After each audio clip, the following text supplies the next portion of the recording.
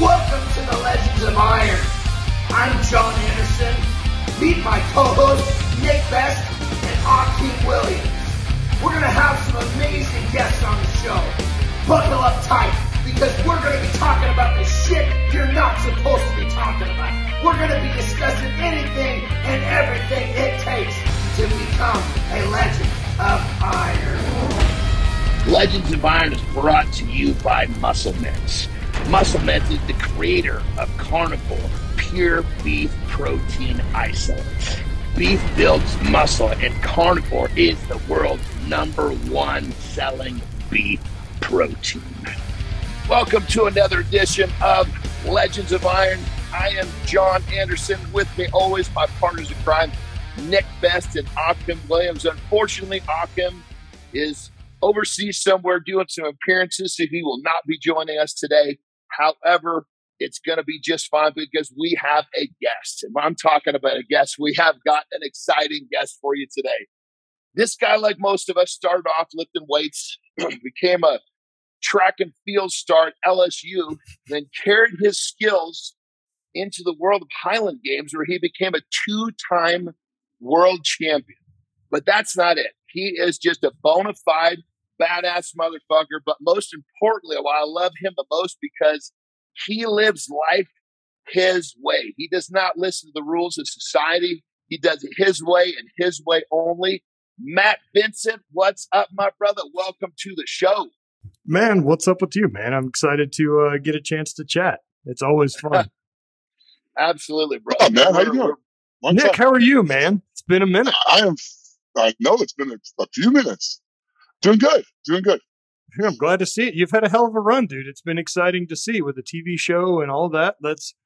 I love seeing people that work hard, like, have it all pay off, right? Yeah, thank you very much. It's been quite the journey. It's been a lot of fun. I'm sure it's still going. It's been a hell of an experience, dude. It has. Nick absolutely kicks the shit out of Father Time. Father Time doesn't know how to get a hold of Nick. That's for sure. So. He knows. That's good. He's kicking my ass, so it's perfect. I'll take any tips I can get, man. Well, brother, on that level, I want to jump right in because you have got some really, really interesting stuff to talk to us about. Obviously, especially as a high-level athlete, a world champion, you put your body through the ringer. You got injuries. You got pain management, obviously pain medicine, which leads, obviously, we've all been down that road of addiction, but you've actually had a totally different spin on this. Tell us about how you have learned to manage your chronic pain with some very outside-the-box methodologies. Yeah, so I guess, for your listeners that don't know, I ran through a spat there where my knee went south on me. So I ended up having 9 knee surgeries in about a 3-year stint, and kind of got to the point where in under 2 years, I'd gone from taking second in the world in my sport to walking and traveling with a cane.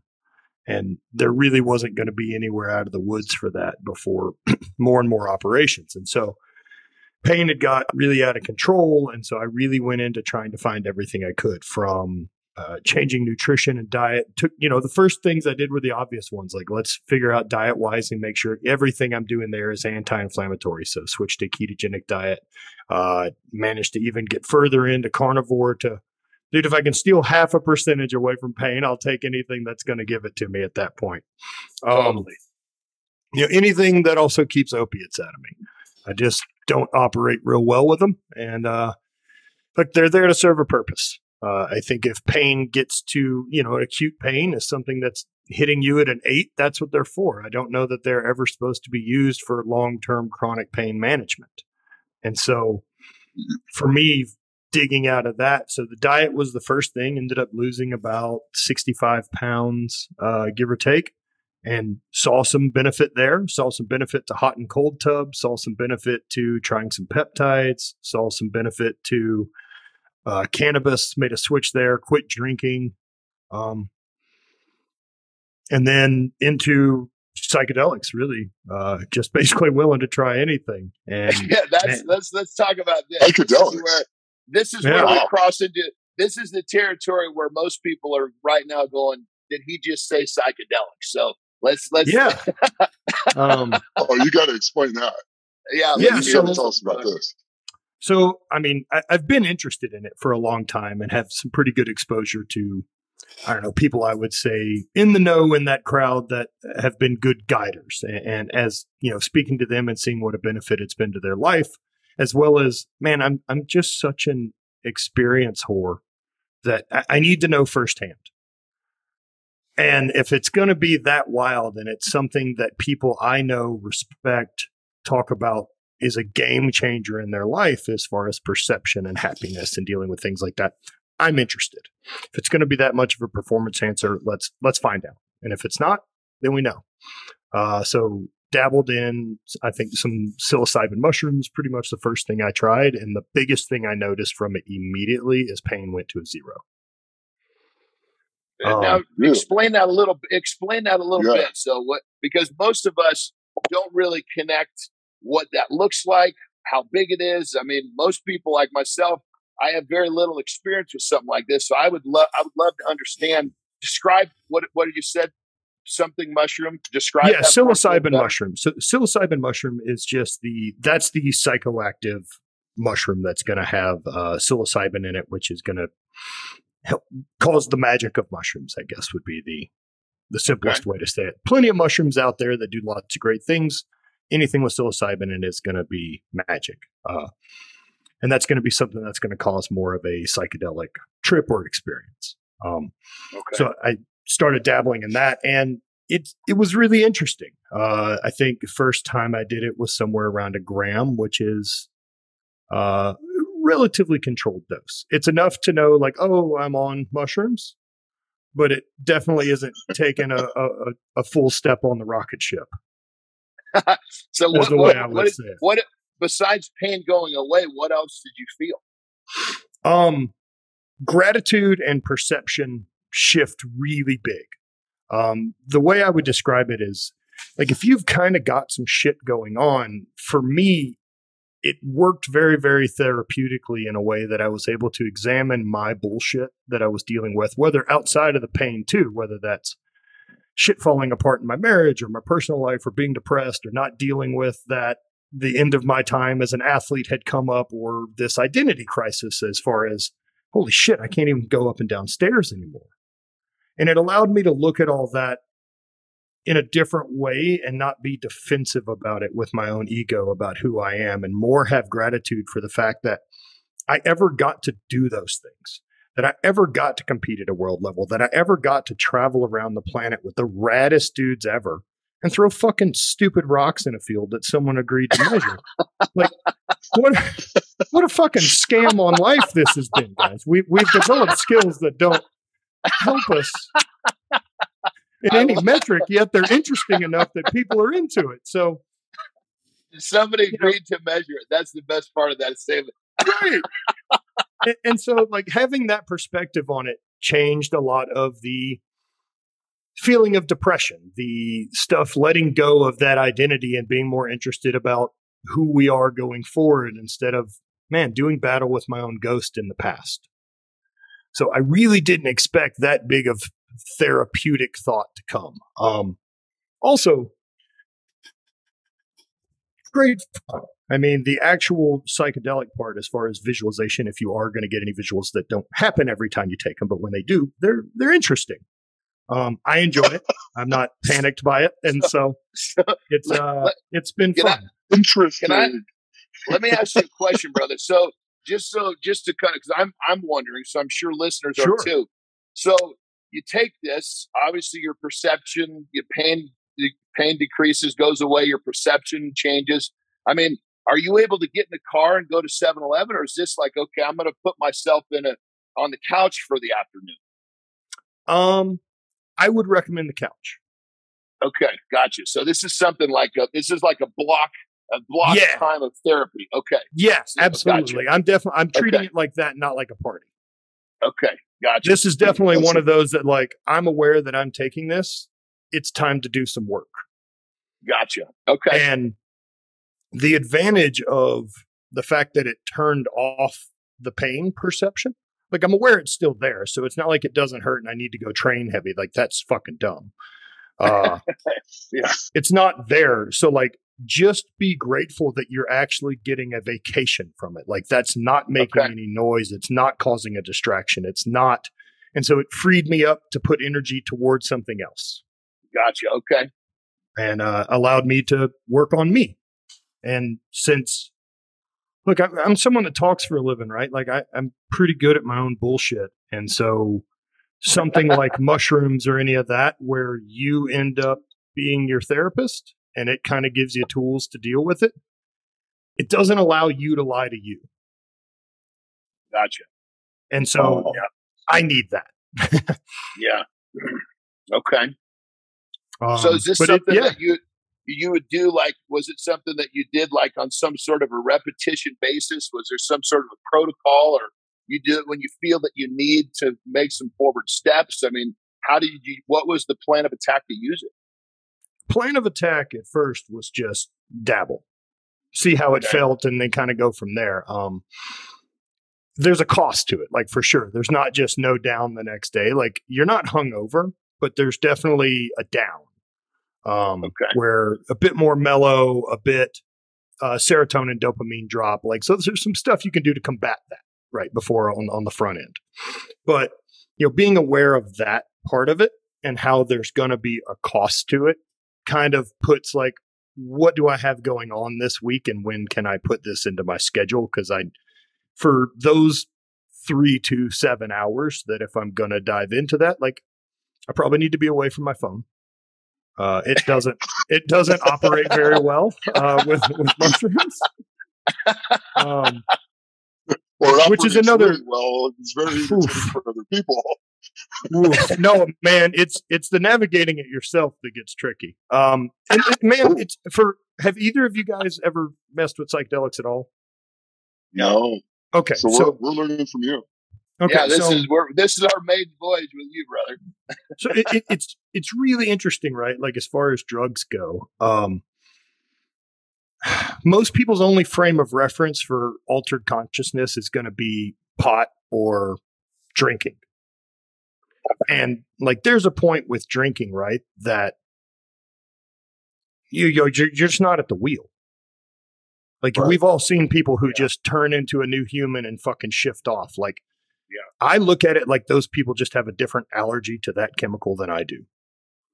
And their body reacts differently. So even on some really big doses of psilocybin, or anything else, LSD or ayahuasca that I've dabbled in, I don't ever feel not there.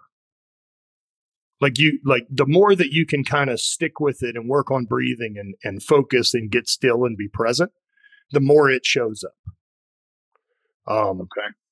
But so it really works well for you to work into it, right? Like kind of doing more focus.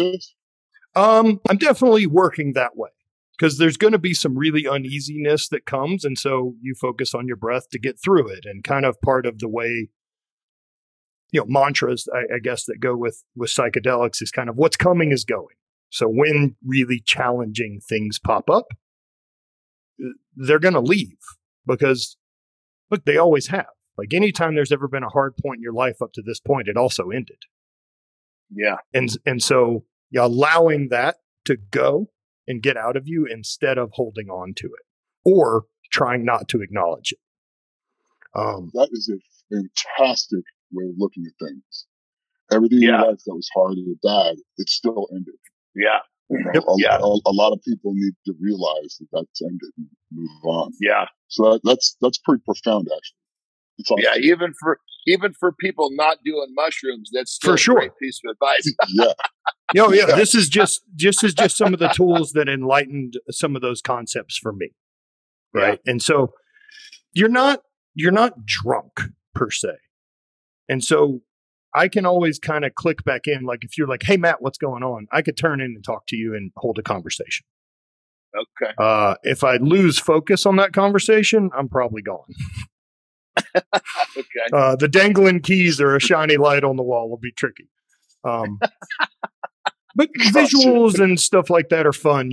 I've never with mushrooms or LSD or with ayahuasca, like I've never visually seen something that's not there. It's not like a pink elephant shows up in the room, right? Like I've never had that experience.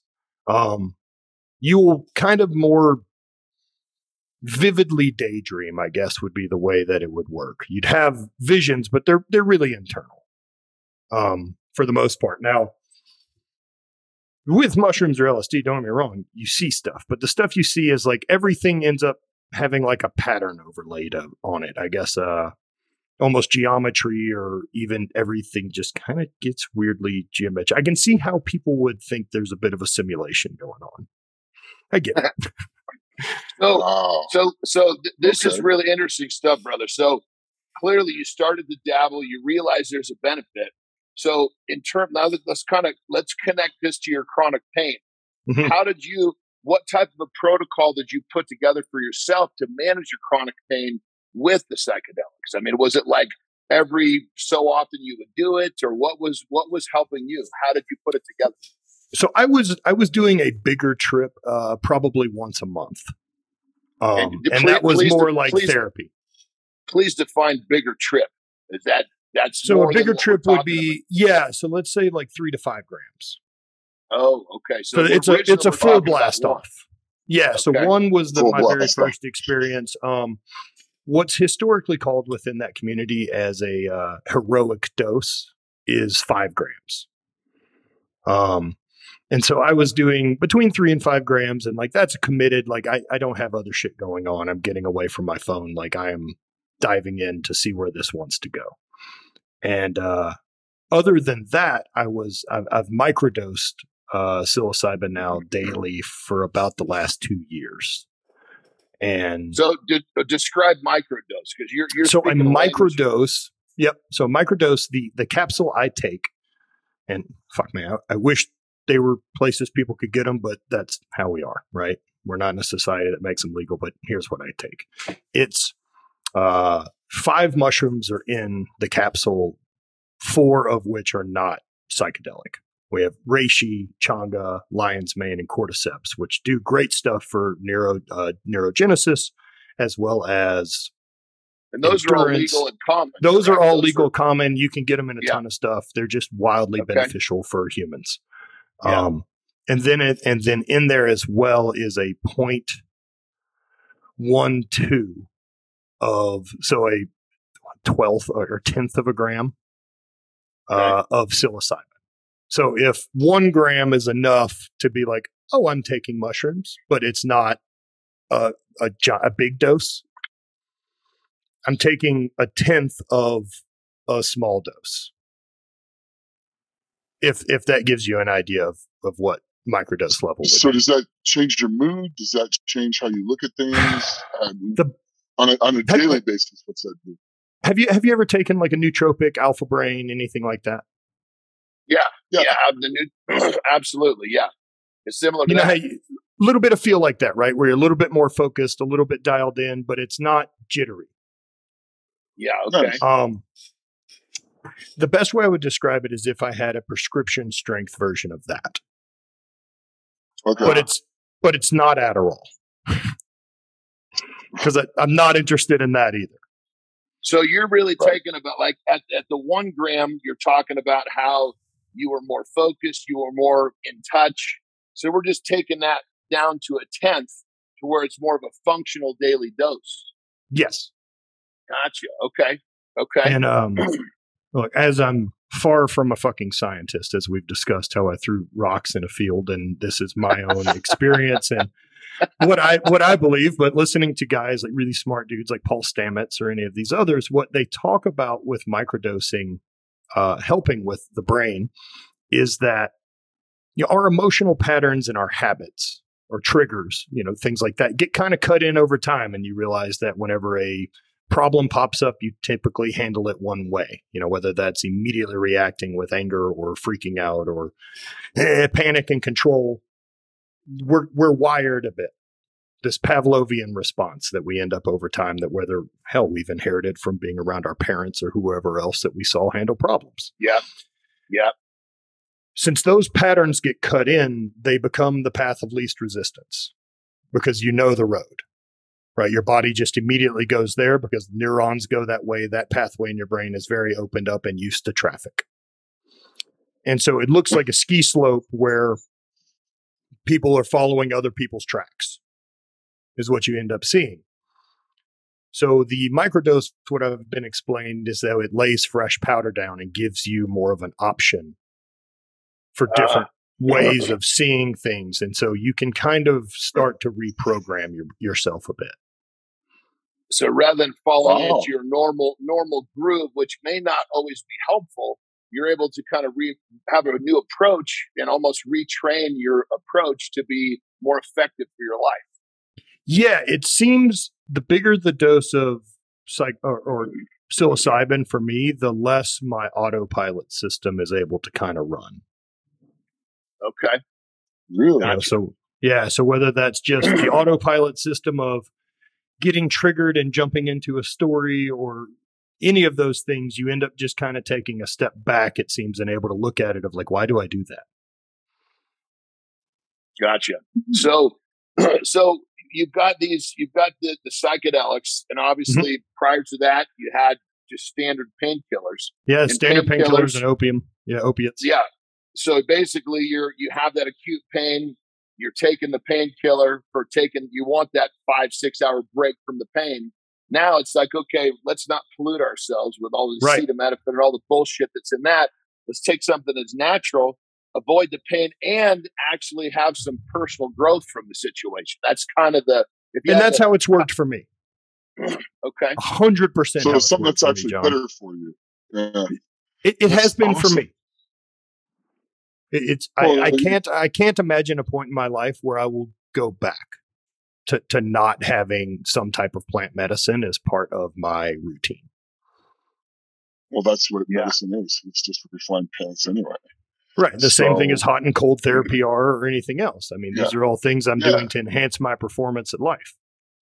Yeah. I'm really intrigued with this. This is really informative. Yeah. No, I mean, this is something that the world needs to hear, because I tell you, brother, when we were chatting before and you told me a little bit about this, I thought, man, this is something. Normally, when you think of people taking mushrooms, you think of people just going to, wear a bunch of crazy colors and trip out and go to some different place. Not always. You're talking about constructive use. I think it's just most people just don't understand the capability of the substance. Yeah. No, and it's a bummer because we've decided as a society to not study it, and we haven't for a long time. But they're now studying it quite a bit at Johns Hopkins and using it to help PTSD and help different traumas, and they're seeing huge benefits for people. Yeah. And I mean, hell, from stuff on cancer wards of helping people kind of deal with the idea that their time's coming up. It just seems to be a really, I don't know. I definitely feel that I see the world very differently post that point in my life. And I feel a lot happier. So compare the time when you were using, standard pain meds to now, just in terms of your overall being. It sounds like you're two different people. 100%. I mean, just being in the chronic pain, right? And then it's just triage the whole fucking time, because you can't train because you're fucked up. And part of one of the ways you manage stress is training. So you can't do that. So what? Then really hold tight on the diet and sit there and do that? That's fucking miserable. And so I was just miserable all the fucking time. Yeah. I can't train. I'm not who I was. And I knew at some point, like, I wasn't going to be a Highland Games athlete. Like, I never was going to have fucking 2-time world champion written on my tombstone. It's a really rad thing I did, but it's not who I am. It's what you did. I love the experience, dude. It's a chapter in my life the same way playing high school football was. And it came and it went. But man, I really struggled with, I wasn't an athlete anymore. Because so far in my life, I'd never kind of put together how lucky I've been that this has been the fucking meat suit that I showed up in. I mean, there's so many options out there, right? I didn't get to pick this thing, but fuck, this avatar is awesome. And not only that, like, I've figured out how to manipulate it. I can make it stronger. I can make it lose Yeah. weight. I'm in better control of my avatar now than I was. And so dealing with pain then, man, and I was just fucking miserable and I couldn't see any way forward. And all I could see ahead was a normal existence surviving. And, man, with the opiates, I'm just sloppy. Your brain gets slow. You're not sharp. And if I'm going to let the athletics thing go, I can't give up the other part. Yeah. Yeah. And God knows anybody that's taken any sort of pain med has had some level of addiction, really bad. I mean, I've been through that. Most athletes that have had an injury have had some level of addiction from a pain med. And the worst part is any doctor will refill that prescription for you over and over. Next thing you know, you're fully hooked. Well, especially when you look like us and you're coming in and you're healthy. It looks like that we're pretty switched on to taking care of ourselves, but man, fucking pain's a tricky one, dude. And the chronic pain is really different. Chronic pain versus acute pain are really, really different things. Cannabis has helped me with chronic pain a ton for just daily management. The Talk acute to us pain a little bit stuff, about that. Talk to us about the cannabis too, please. I really hadn't started smoking, right? So Highland Games is a weird sport for those who don't know, but like we're drug tested a shitload. And so like I wasn't able to use anything, even cannabis, until after I got out of the sport. But using cannabis more, and as soon as I was able to start using it to try to manage pain or figure that out, I really liked it. I also liked the creativity that came with it. I liked how I was more perceptive of watching movies and doing the other things that inspire me to want to create stuff for the brand or travel or whatever it is we do. That's where I find my kind of creative outlet. And it was a great tool. It kind of just, when pain was at a 1 or a 2, which it is most of the time, I just don't care about it. It's not that it's gone. It's just I give less of a fuck. And so if that seems better than me eating a pain pill, because at least I'm still aware that it's there. I'm not pretending it isn't with a nerve block that's I'm still damaging the part. Yeah. And that stuff too, I'm telling you that the amount of acetaminophen that is in that stuff, which is one of the most toxic things on the shelf in any drugstore. I mean, most, like when you see 325.5, 325.10, it's the 325 that's the acetaminophen. That's the biggest part of the pill, which is the most toxic. And that's one of the things people don't understand, is that those pain meds are highly toxic, as to where you're talking about is a natural thing, which is basically a natural spin on managing pain, which I think is what's so really interesting about all of what you're talking about. And well, look, the fact that it's not toxic. Yes. Right. And the fact that people will eat ibuprofen like it's not a big deal. I know. And that is crazy. a big deal. It's a huge deal, especially what that does to your gut biome, gut health. Like, we know all those things at this point, right? That the bacteria in your gut makes a ton of decisions for you. It affects you emotionally and does all this other shit. So why continue to do that and then try to patch the problem on the back end? Yeah. Very true. So, excuse me, to rewind a little bit back to the psychedelics. That's a very interesting topic. How did you discover who started you? How did you kind of move that direction? Because it's obviously very different. So somebody had to have come along and said, "Hey, you know what? This could be helpful." And I would imagine somebody gave you an idea how to start. Correct? Yeah.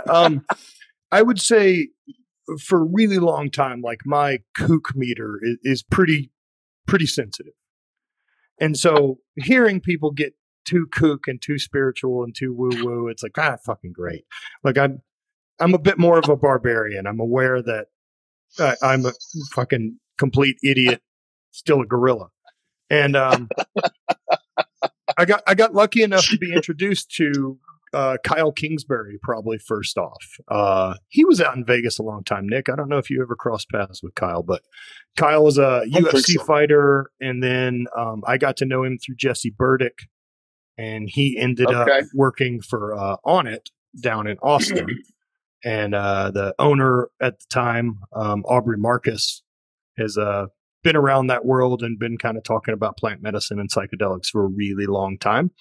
And after I, been friends with Kyle for a long time, I got exposed to that group, and I kind of got to see behind the curtain, man. Like, I got to see this different thing they were talking about, and there was a lot more love, and there was a lot more understanding, and there was empathy in this group, and there wasn't any scarcity, and they weren't fucking shitty to each other, and they cheered on each other's success, and they weren't jealous, and they weren't petty.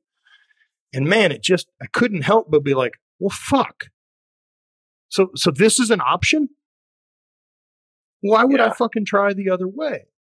And if there's a thing that they did that helped enhance that or click it in to make that make more sense. I mean, look, man, I've seen them deal with some pretty wild shit gracefully and been enough behind the curtain to be able to be like, oh, wow, like that's not a thing I've handled maturely in the past. And it's fucking incredible. Dude, I love how fucking just straight up honest you are. That's the best part about listening to you talk, man. So like seeing that and then kind of knowing that I was interested, had some opportunity to, like I said, try mushrooms, try things like that. And then, the further kind of down that rabbit hole would be something like ayahuasca. And so at the beginning of 2020, Bonnie and I went on a trip to Costa Rica and went to a facility called Rhythmia and did 4 nights of ayahuasca. And it was a really, really interesting experience. It was really shifting. I expected it to be, as I, was pretty excited about getting to go and had done a lot of research on it. But that was the group that first introduced me. And then the more I've leaned into it, the more I've just kind of felt it was right. It's really worked well for me. Yeah. Like I don't want to tell anyone what the ideal way to do anything is. Yeah. I just want options. Yeah, you're presenting a very viable option. Right. That's like saying one fucking training method's the way to go. I don't agree. Yeah, totally. My mom needs a different protocol than me. She's trying to accomplish different things. That's it. But the best part about this is that we're discussing an option that most people don't even recognize is there, or the stigma is kind of like what you said in the beginning. You were kind of like, you didn't quite understand that there was something here. You get a little deeper into it, you start to realize there is a possibility. And like you said, maybe it's not for everybody, but I think that just the fact that you're talking about this is going to really help people understand that, maybe taking Vicodin every fucking day for the next 2 years may not be the best fucking option. It's not the best option, man. John, it's funny, man, because once I really found it and realized how valuable it was to me for development and progress and clearing my own bullshit out and empathy, just happier in general, dude. I can't express it enough, the difference in gratitude. But it's not a loss in drive or ambition or any of that. Fuck, it's more. It's more because I realize anything's possible. Yeah. Nothing's guaranteed. And no one's fucking handing it to me, but the doors are open. Yeah. Yeah. And so the more I kind of realized how powerful it was to me and dealt with my ADD well and all the other things that are in the way, man, it was really important that I kept my shit tight, like as far as my business, and that the podcast is consistent, and that the apparel stays, that we're producing good content, and that like the rest of my universe looks fucking crisp, because I don't want someone to be able to discount how powerful and helpful this is by being able to point at something like that. Yeah. And I do think it's that valuable. And if I'm going to be able to talk about it, I feel like I have to bulletproof the rest of those fucking loopholes. Oh, that makes sense. Be a leading example. Yeah. And that's, I'm so glad you said that, brother, because I guarantee you most people at a glance are going to think all of the things that society is kind of titled with, that it's just going to be about going on a trip and losing focus and losing drive and all. But you're it's not a distraction. You're explaining it's totally the opposite if you use it in a way that's actually aimed to be helpful. You're not going out partying, you know? No, I mean, I'm not going to pretend I also don't party. Because I fucking do. But there's a set and a setting like that. It's really important. And also with these chemicals or drugs or whatever it is, look, it can go south. You can plan on partying and it can make a different decision. Talk to us a little bit about that. If you're using this for obviously we talked about the therapeutic part. Mm-hmm. Talk about when you say you're partying. If you use this also to kind of have fun, I will. Yeah, absolutely. Again, set and setting really matters. Like I'm not trying to take mushrooms and go to a concert that the energy is going to be real hectic. But if I'm going to be at a small thing and partying with a few friends and it's going to be relatively intimate and I know the people there and I trust everyone, perfect.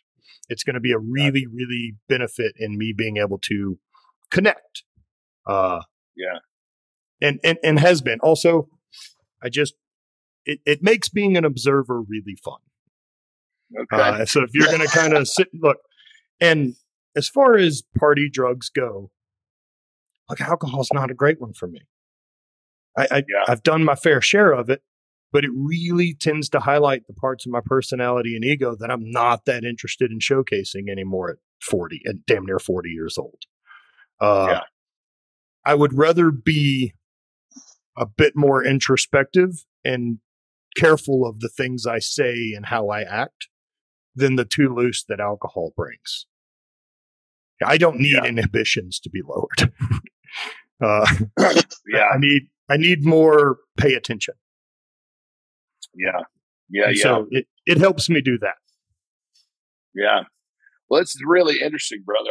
I'm really happy that the way that you laid this out is going to be really helpful for people to actually see the side of it that you're using, you know, because I think, as you said, it's just been kind of the stereotype has put it into a place where no one would ever think about using it for some sort of therapy, you know? So that's really cool, brother. Really cool. Well, let's shift gears into fueled by hate. Let's go back to the beginning. So how does that fueled by hate? I believe that started off with you and your brother way back when. Man. Talk to us, brother. Talk to us. So the hate, where that really started, man, was me and my brother. You know, I remember talking about different athletes and seeing different people and, you know, hearing these stories of just these legendary dudes that are still out grinding. You know, Jerry Rice was the example we talked about. And it's, you know, this dude at, you know, Pro Bowler, best of all time, you know, arguably the GOAT. And he's still out there at 4 a.m. running these routes. And like, you know, he ain't doing that for you. No. He does that shit because when he gets up and looks in the mirror, it's not good enough. He can be better. And he's willing to pay that cost. And until you know, and for me, I'm willing to pay that cost. And I'm willing to fucking look at my bullshit and find my excuses and find the weaknesses and chip away at them. And I want to hate those parts of myself because I want to be better. And that's really what it was about. It was seeing those athletes. And man, we've all seen those dudes that someone else is gnarlier. We've all met them. And you go, fuck, that guy hates himself more than I do. You know, you hear some asshole who's like, "Oh, I did a 400-meter yoke carry." I'm like, "Fucking why?" Like, hey, now wait a minute.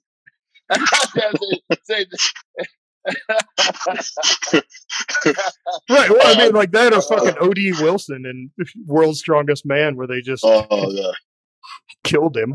When they made him run around the 300 Yeah, definitely no fuckery involved there. World's Strongest Man. John Paul's down. Maybe a 400-meter carry bricks.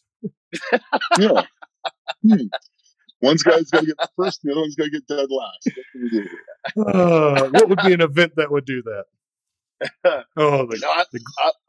love that, brother, because you know every athlete that's accomplished something has had their own variant of your hate, and you know, like once I started to understand, you know, your philosophy and how that worked, I started kind of looking at myself going, what the hell, what was I doing? What was it that, and I think to myself, if I had actually put it into a nice, understandable little box or phrase, it could have been far more effective for me, So I love the fact that you actually put that into a place where you could look at it, boom, like you could push that button and it was there for you.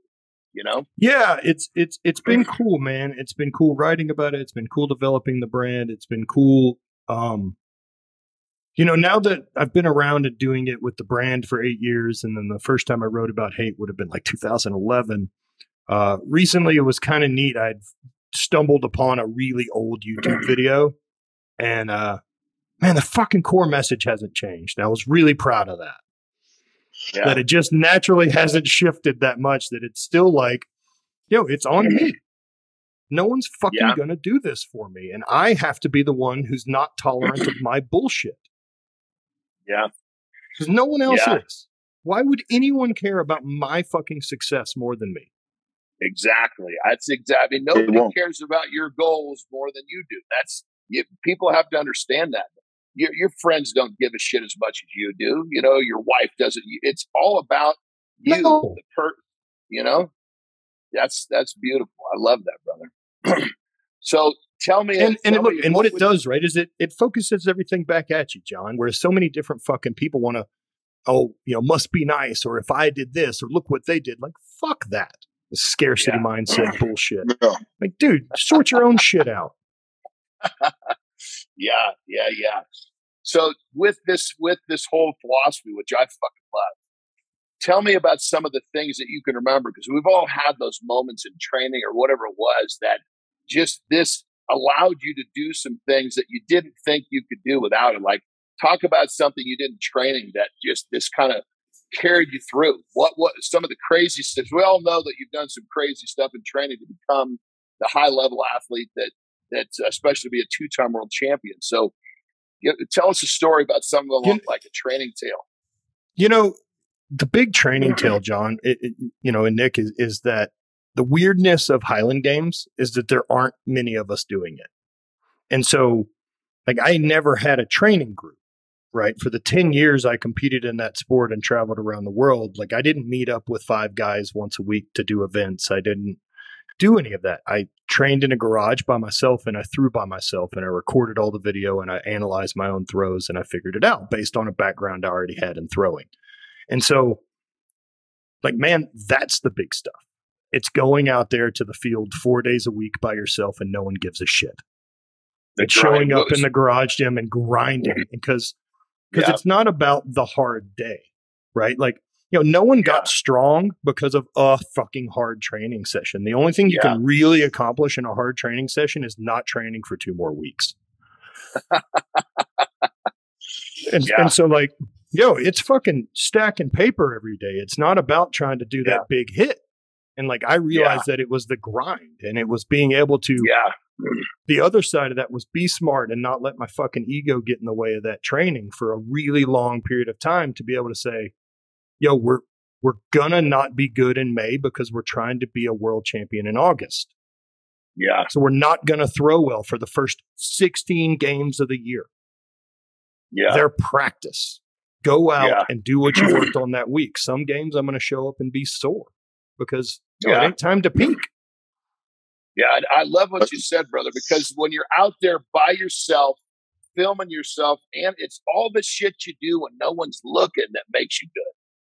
Right. When everybody's looking, that's really fucking easy. But when you're by yourself, you're wet, you're cold, you're uncomfortable, whatever the circumstances are, and you're still getting it done, that's where the champions are made. Everything that's good now is back pay. You just have to fucking ride your thing out long enough to get to back pay. Yeah. 100%. Couldn't agree more. I mean, Nick, I'm sure you went with it, and John, you went through it, right? When you get out of the professionally competing part of it, you wonder, why is anyone going to give a shit? Yeah. And it's because they're into you. They're into the full thing. It's not the thing you did. Yeah. That's just proof that it works. Yeah, totally. Because like you are, I mean, basically you're a 2-time world champion, but that's something that you did. That's not Matt Vincent is more than just a 2-time world champion. That's just one of your dimensions. I'm glad I don't look like that guy anymore. You know what I mean? Like, yeah, 100%. It's yeah. No, I most people don't know what I did at this point. Yeah, like I haven't competed since 2016. And I love how you literally understand that people they're interested in you. Yes, you did that thing, but it's you that they're interested in. It's your methodology they're interested in. It's your philosophy. It's the way that you get there. That's really cool, brother. This is powerful I hope stuff. it is, because that's the sustainable thing that we can all produce, right? Is that bit that's true to us. Like if I'm trying to hold the line that's be this professional Highland Games to keep people interested, I can't. Yeah. And so being me is really sustainable. Yes, exactly. Yeah. I love it. Well, on that level, let's turn the corner into, obviously you live by your set of rules. You don't buy into what society says you have to do, which is one thing that makes you, which is what makes you so unique and why people gravitate toward you. So talk to, when did that whole thing, when did you kind of figure that out? Because most people never figure it out. There was a lot of big shifts that came through that kind of window of getting hurt. And, what started probably as like the first big light bulb moment was, my old man passed away. My dad got pancreatic cancer and died fucking 11 months later, and passed away at 62 years old in 2014 on April 5th, the day before my birthday. I turned 32. So I turned 31 the day after he passed away at 62. And man, the fucking alarm flag going off of being halfway. It's never turned off since that moment. And like the more I thought about that, and that's 1,612 weeks. That's it. Everything I want to fucking accomplish in my life, all the dreams, all the rad experiences, all the cool shit has to be done in that amount of time. Yeah. And I'm not going to get any younger. And I'm not going to get more mobile. So fucking get going. Yeah. No, I love it, brother. So man, I spend my time trying to hook up me in 5 years. Like that's who I'm trying to do the biggest favors for.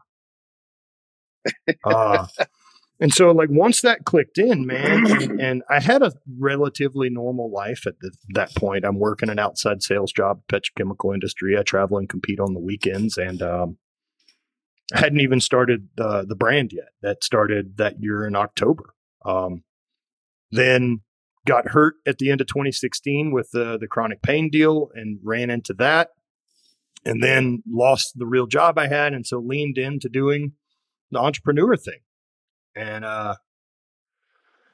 man, once I kind of got out of the normal thing and realized that I could travel and build this company and do the things that I love to do from the Highland Games, which was travel and get to meet these people and hold conversations and experience new places, that if people were still interested in that side of the story and I can still do it with the podcast or any of these other things, yeah, I'm all in. I'll take that risk. And look, I don't know that I even really consider it a risk, man. Look, I did a full career, 10 plus years in an industry. I can fucking work hard. So if I ever need to get a job, I'll go get a job. Yeah. Getting a job's not hard. I have skills and I work my ass off. But fuck, man, if I can build my own universe and build my own world that I don't have to answer to anyone else. And once I kind of realized that was a possibility, there's no going back. Yeah. And that doesn't mean it sure shit isn't the lazier side. I was far lazier working for someone else. That's building someone else's shit, man. I'm not passionate about it. I like clocking out. But now that I have that anxiety about fucking TikTok on my life, I don't want to clock out anymore. But I also don't do anything I don't want to do. Yes. Well, that's it right there, brother. Your life is filled with things that you choose to do, which makes a whole different place to live. Most people live this life where 75% of their life, They're choosing to do something they don't really want to do.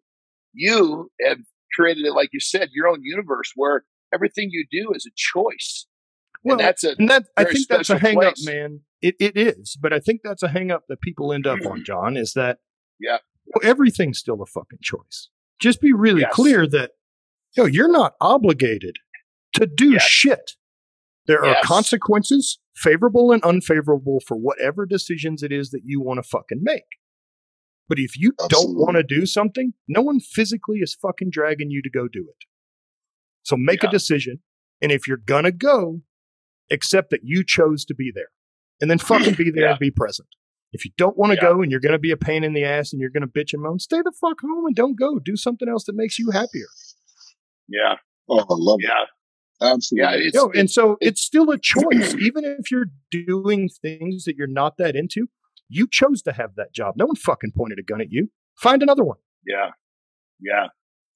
Yeah. So your world is basically filled with choices that you want versus damn right. So many people are filled with choices that they don't really want, but they're still choosing to do it, which then leads 75% of the life to be very unfulfilling, which I believe is what leads so many people to be unhappy.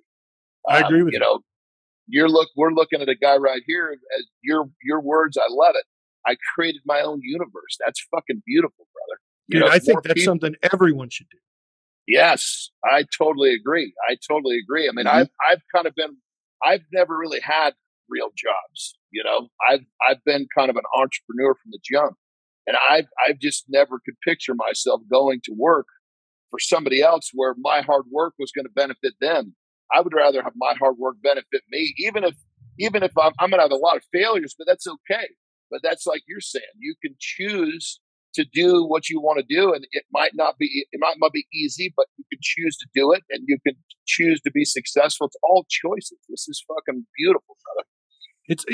I'm in this process. I'm in this process now because up till the TV show, all through my competitive career, I worked for a beer company. I spent 18 years working for beer companies, and I had to take that chance for the TV show and leave because they wouldn't let me take all that time off of work. And it made exactly. And I appreciate what they did do for me, but it's like I needed to take that risk, and it's been nothing but the best thing I've ever done. But I'm in the process of building my brand and doing all those things that you've done. And so I'm learning a lot from you just listening to this. I talked with Brian last week. I learned a lot from him, and it can be done. And the cool thing is I'm working for me now. That's it. And the thing to remember,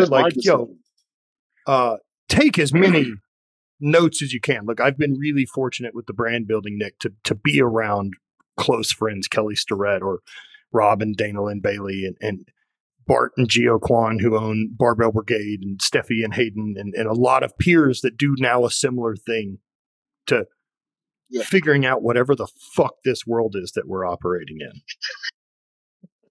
Right. So it's really cool to hear this and to get this story out so that other people can see this and take control of their lives as well and do what they love to do. Yeah, it's a risk. But like you said very prominently earlier, you know how to work hard. Yep. I know how to work hard. I know I can go get a job with just about any beer company in this country and excel at it. I already know I can do that. Now I got to do it for me. And it's just really refreshing to hear all this coming out of you and the fact that other people are going to learn how to do this and take control of themselves from this. So thank you. Yeah, man. And look, I treat everything with the same philosophy that I've got with lifting, right? And like building a successful business or getting stronger. And I tell people, like, what's your advice to get stronger? It's, I want you to bench, squat, deadlift, and overhead press moderately heavy once a week for a decade. Yes. Yep. Yes. Yes. That's it. I mean, so treat your business the same way. Like, man, don't get too set on what you're expecting to happen because you don't fucking know. You've never done this. Right. So stop making that part up or basing it on someone else's shit or comparing too much. Only give a shit about progress. That's it. As long as it's going forward, who fucking cares? How do you step forward again today? That's it. Every day you got to find a way to step forward. This is the shit that people need to hear, brother. I fucking love it. And I just don't believe in selling magic. You know what I mean? Yeah, no, it's you're selling. It's just a different perspective on the way society's trained us to look at things a certain way. We don't have to look at it that way. And they want you to stay in a box.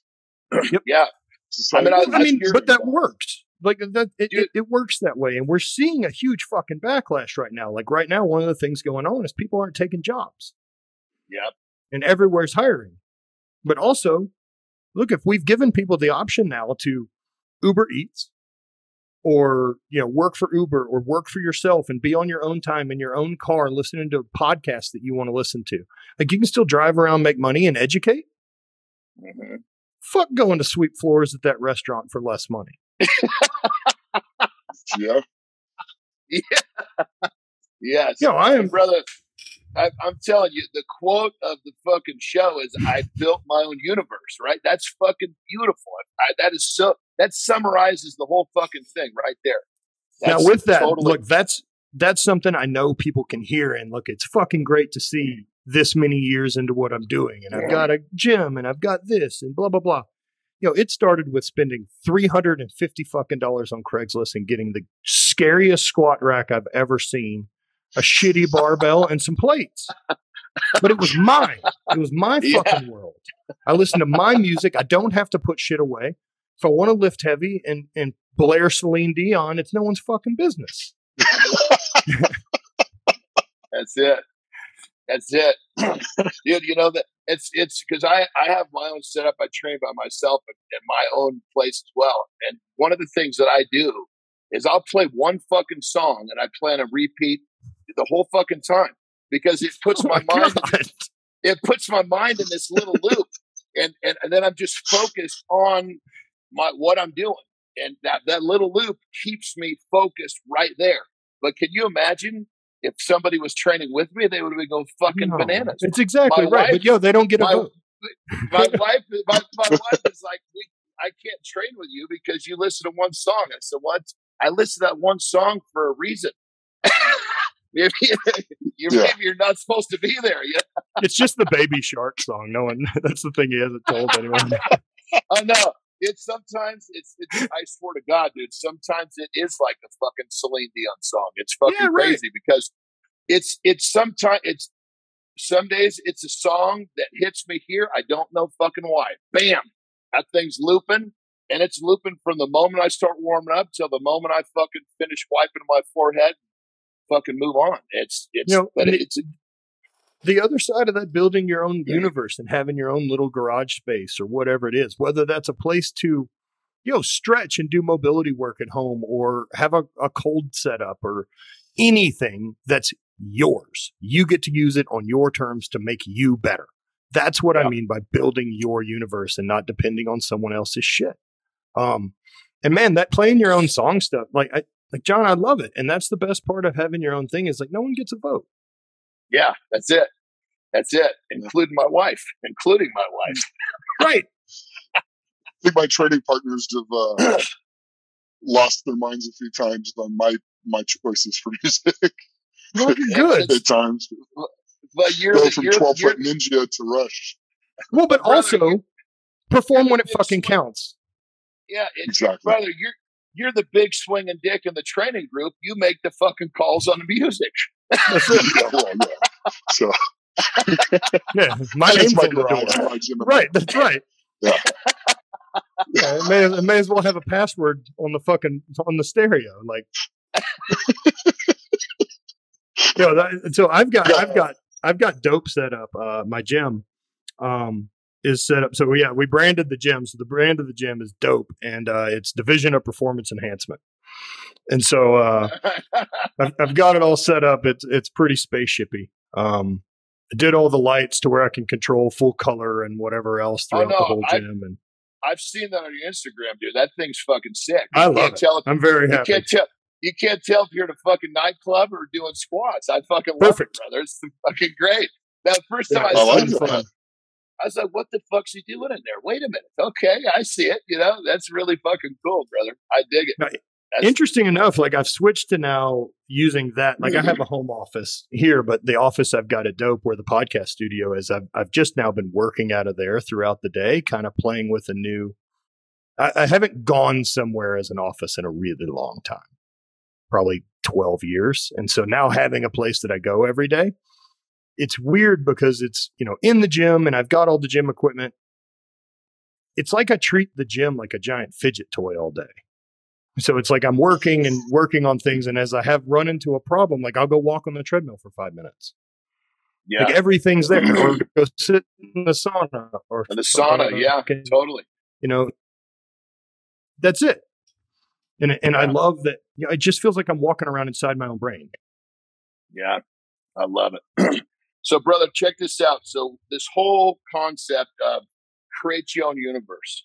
For those that are listening that have still been kind of blinded or channeled into society's way of doing things, what would be a piece of advice you'd give to those who are intrigued by, if they're hearing this for the first time? What would your piece of advice be? Is whether or not you want to play by those rules or you don't, understand that that's the choice you're making. That's the big one. You're not locked in on the rails here. There's not rails that you're on that are leading you from from birth to the grave. Like you can take a left turn at any point. There's consequences for it, but sometimes hitting the detonate button's the move. And if you've made it far enough way down one path and aren't happy, don't fucking ride the clock out there. The only real gift we have is time, and that thing is ticking. That's the only scarce commodity there is. It sure as shit isn't success or happiness or any of that stuff. Everyone can have it. And so since time's the only one that matters, be fucking real careful of how you choose to spend yours, who you spend it with. Spend it with people that make your life better, that make you happier, that bring more to you. Spend it with people that are a 1 + 1 = 3 equation in your life, that everything's just better when you're around those people, and stop dealing with people that want to slow you down. Start eliminating them, start figuring out how to get away from them, and at least start figuring out how you eliminate them affecting your emotions. You choose who you give the keys to that to. You can't always pick who you interact with, but you can choose how much you let them fuck with you. If they're draining people, understand that that's how you're dealing with them. They don't get in. And limit interaction. And I'm fucking dead honest with those people of why I don't deal with them, because I find you challenging and you're difficult, and I don't have to. Again, I love the honesty, brother. The honesty. It's just so simple, so straightforward. It's so effective. I fucking love it. Well, that's a great piece of advice. I think for anybody listening that's intrigued by what you're saying, I think that's a great first step, brother. So, well, we've talked about a lot of cool stuff, but now you got to share with everybody. You went from, you a 2-time world champion Highland gamer at close to 300 pounds, and obviously all sorts of surgeries and replacements. And now, tell everybody what you're doing now, brother. With this so did a bit of running, and so I set some goals earlier this year, and I wanted to go. Once my knee started working again, I really just needed something to train for, as it's been a long time. I can't do strength anymore. I can't get max strong. And I've kind of, been a real fucking baby about following a program because it doesn't fit what I like doing. Meanwhile, I fucking know it's good for me. And so changing the mindset and deciding, I signed up to go do a 20-mile trail run in Bryce Canyon, Utah. And, decided to train for it. And I just decided I'll do the hours. It's 20 miles. I could walk it. Worst case scenario. And so the intention of that training block wasn't to become a good runner or fast or have any of those metrics. The intention was to be a better runner than I currently was, which is 0. Yeah. And man, it's such an interesting thing learning a new sport and watching how quickly you get better at it and how comfortable you get. And so, the first week, my goal was I did 12 weeks of training for it, and it was all run based and it was time based. So it was I'm going to do an hour, 5 days a week, and I run as much as I want and walk as much as I want. If things hurt, I'm confident enough in me. I don't need someone to count reps. I know I'm pushing me to the point that we're going to make progress, but not do setbacks. Yeah, we know where that line is now enough. We've all crossed it plenty of times. Yeah. I want to tap that line as much as I can. I just can't afford to cross it anymore. Yeah. Understand that? Yeah, you will get that. 100%. Yeah, and so the running thing was just such, and not only that, I'll never be good at it. I'm a 38-year-old strength athlete that is still at my ultimate leanest is 235 pounds. Like, I'm not going to be a good runner. I'll never be the runner that I was the Highland Games athlete. 0% chance. And because I'll never be good at it, the real obsession switch for me won't ever turn over. Because I can't ever start convincing myself, like, fuck, we could be competitive at this. We could get involved. And then fucking everything in the rest of my life right now is going to fucking fall apart.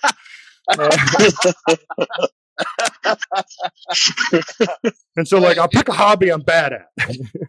And you get that. Plus, when you a new venture, you get those beginners gains, which are so fun. You get those huge quantum leaps. Of course, we all hit that point where it starts to flatten out. It gets a little more difficult. But the beginning of this whole venture must have been really exciting for you. Yeah.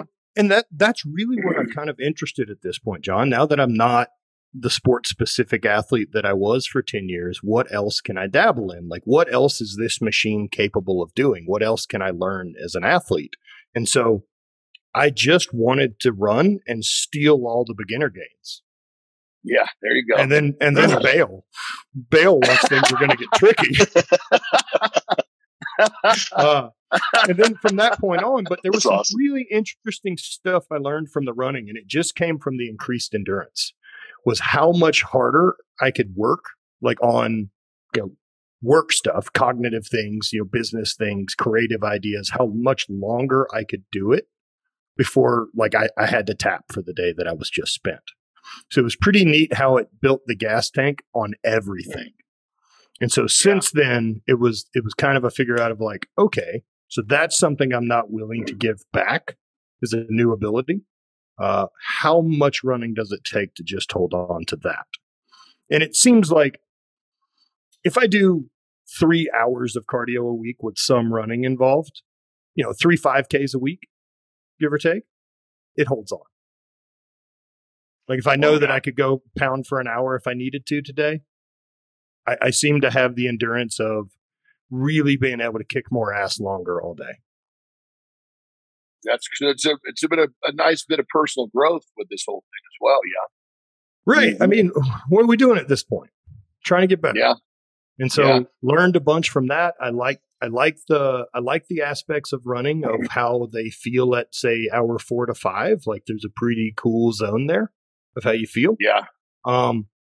I'm not always interested in giving you the first 4 hours to find it. And so, I mean, the body will give us the best drugs on the planet. You just for sure. You just got to get through those thresholds so to start fucking dumping them on you. Yeah, man. If it would show up like that in the first 30 minutes, I'm super fucking into it. But I also learned from doing that 20-mile run. I finished it in right at 6 hours, and it was like 4,000 feet elevation. It was great. My goal was to be in good enough shape to enjoy that day. That's awesome, brother. And I was, and I did, right? And it was trails, correct? Trails. Yeah. So we've got a YouTube video. We did a movie on it called Fragile on my YouTube channel, and it kind of shows everything from the knee surgeries to getting through the run. And the big part that came with that run, man, was I'd just been scared of my body for so long that like I couldn't take damage anymore because of how chronic pain it got me, and I just got so fragile feeling. Yeah. And finishing that run really brought some new confidence out of like, we're fucking okay. We're okay. That's fucking great. Yeah. That's really cool. Yeah. So I'm interested in dabbling now and, some more jujitsu or trying some other stuff. Like I want to try everything. That's fucking great, brother. Yeah. Yeah. Nick, you do that, correct, brother? Yeah. I'm getting back in. Now that my lat's pretty much good, I get my car back. I think within the next week. So instead of picking up Cali, I'm going to be going to jiu-jitsu again. Right on. Probably starting next week. Yeah, I'm looking forward to that. I was having I think I'm going to buy a mat and have it up at the gym, and I've got some people that'll come up there to roll. Just with my knee and hip, it's better for me to do privates. Right. Instead of some 140-pound girl fucking need to send me to the hospital. So yeah, they actually set me up pretty good. I can roll around with the class if I want, or I can sit to the side and just work technique with some of the guys all through the class. You don't have to roll super hard or do things that are super dangerous. Just work technique, and it's something I can see me getting extremely addicted to. So I think it's a huge tool as I move out of the strength stuff. So yeah. And not only that, like what a valuable tool it is, right? Like as far as people being concerned, one of the nicest things that came from a little bit of boxing training I've done and some of the jiu-jitsu is I'm very aware of how incapable I am to defend myself. And so being honest about that is a really valuable thing. Don't fucking cause problems because chances are you'll get your shit beat in. If anyone has any concept of what they're doing, you're in big fucking trouble. So be nicer to people or learn to defend yourself, asshole.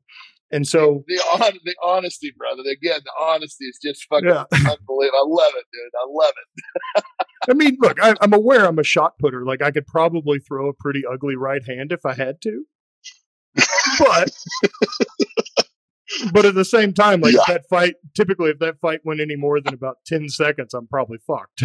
Like, I don't know what move 2 is.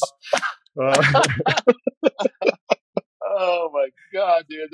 That was beautiful. A pretty ugly right hand. Oh my God. That was just love it, brother. Love it. I love it, dude. Like get better at stuff. And that like build confidence and it eliminates anxiety because you're learning and educating. And it's experience of hell, even in that close quarters, at least I know what it's like if I have someone aggressively on top of me. You're learning and bringing new stuff to the table to deal with bigger stress down the road. And like, what a cool way that we can choose what we want to adapt to at this point. Yeah. Really cool, brother. Really cool. Well, absolutely. I got to tell you, it's been an absolute pleasure having you on the show. But before we wrap up, I really want to know, I mean, there's so much to you, brother, so much. What is the legacy that Matt Vincent is going to leave behind? What is it that when you're gone, what is it that you want to be remembered for? What impact? I mean, talk to us about that because there's so much to you. What is it you want to leave behind? I hope that I'm looked at as a leader. Like that someone that led by example, someone that walked the walk and wasn't full of shit. Like I can't think of anything worse than to be thought of as a charlatan at the end of my thing. Yeah, man, I want to affect people and be honest and build a community and have people that have this realization that they can build their own world and that they don't have to fit in and that being weird's fine. Just lean into it and do your thing at full speed. Yep. You know, I just want to leave ripples in the ponds for those people. You know, I think there's a lot of people that are great lighthouses out there to help people find their way. And whether, you know, if I'm your cup of tea, man, I really want to be your cup of tea. Well, one of the things you said is honesty. Well, brother, you got that one fucking cold. I don't have a good enough memory to lie to people, John. It's a fucking problem. Yeah. And the best thing is your honesty is fucking comical too, because it's so honest. It's almost in a way you don't hear people speak. You know, it's fucking beautiful, brother. It's refreshing. It's yes, amazing. Absolutely. Very refreshing. And it's something the world could use a lot more of, actually. We've landed in a very strange place. It'll be curious to see how the pendulum swings back the other way. Yeah. So it will. Very true. You know, maybe what I hope the pendulum swing back the other way is those of us who seem to be rational and logical, who live in the middle of what both of these insane sides currently are, is someone decides to represent us. Yeah, brother, I'll tell you, brother, the thing that's been so great about this is you're evolving, you're growing.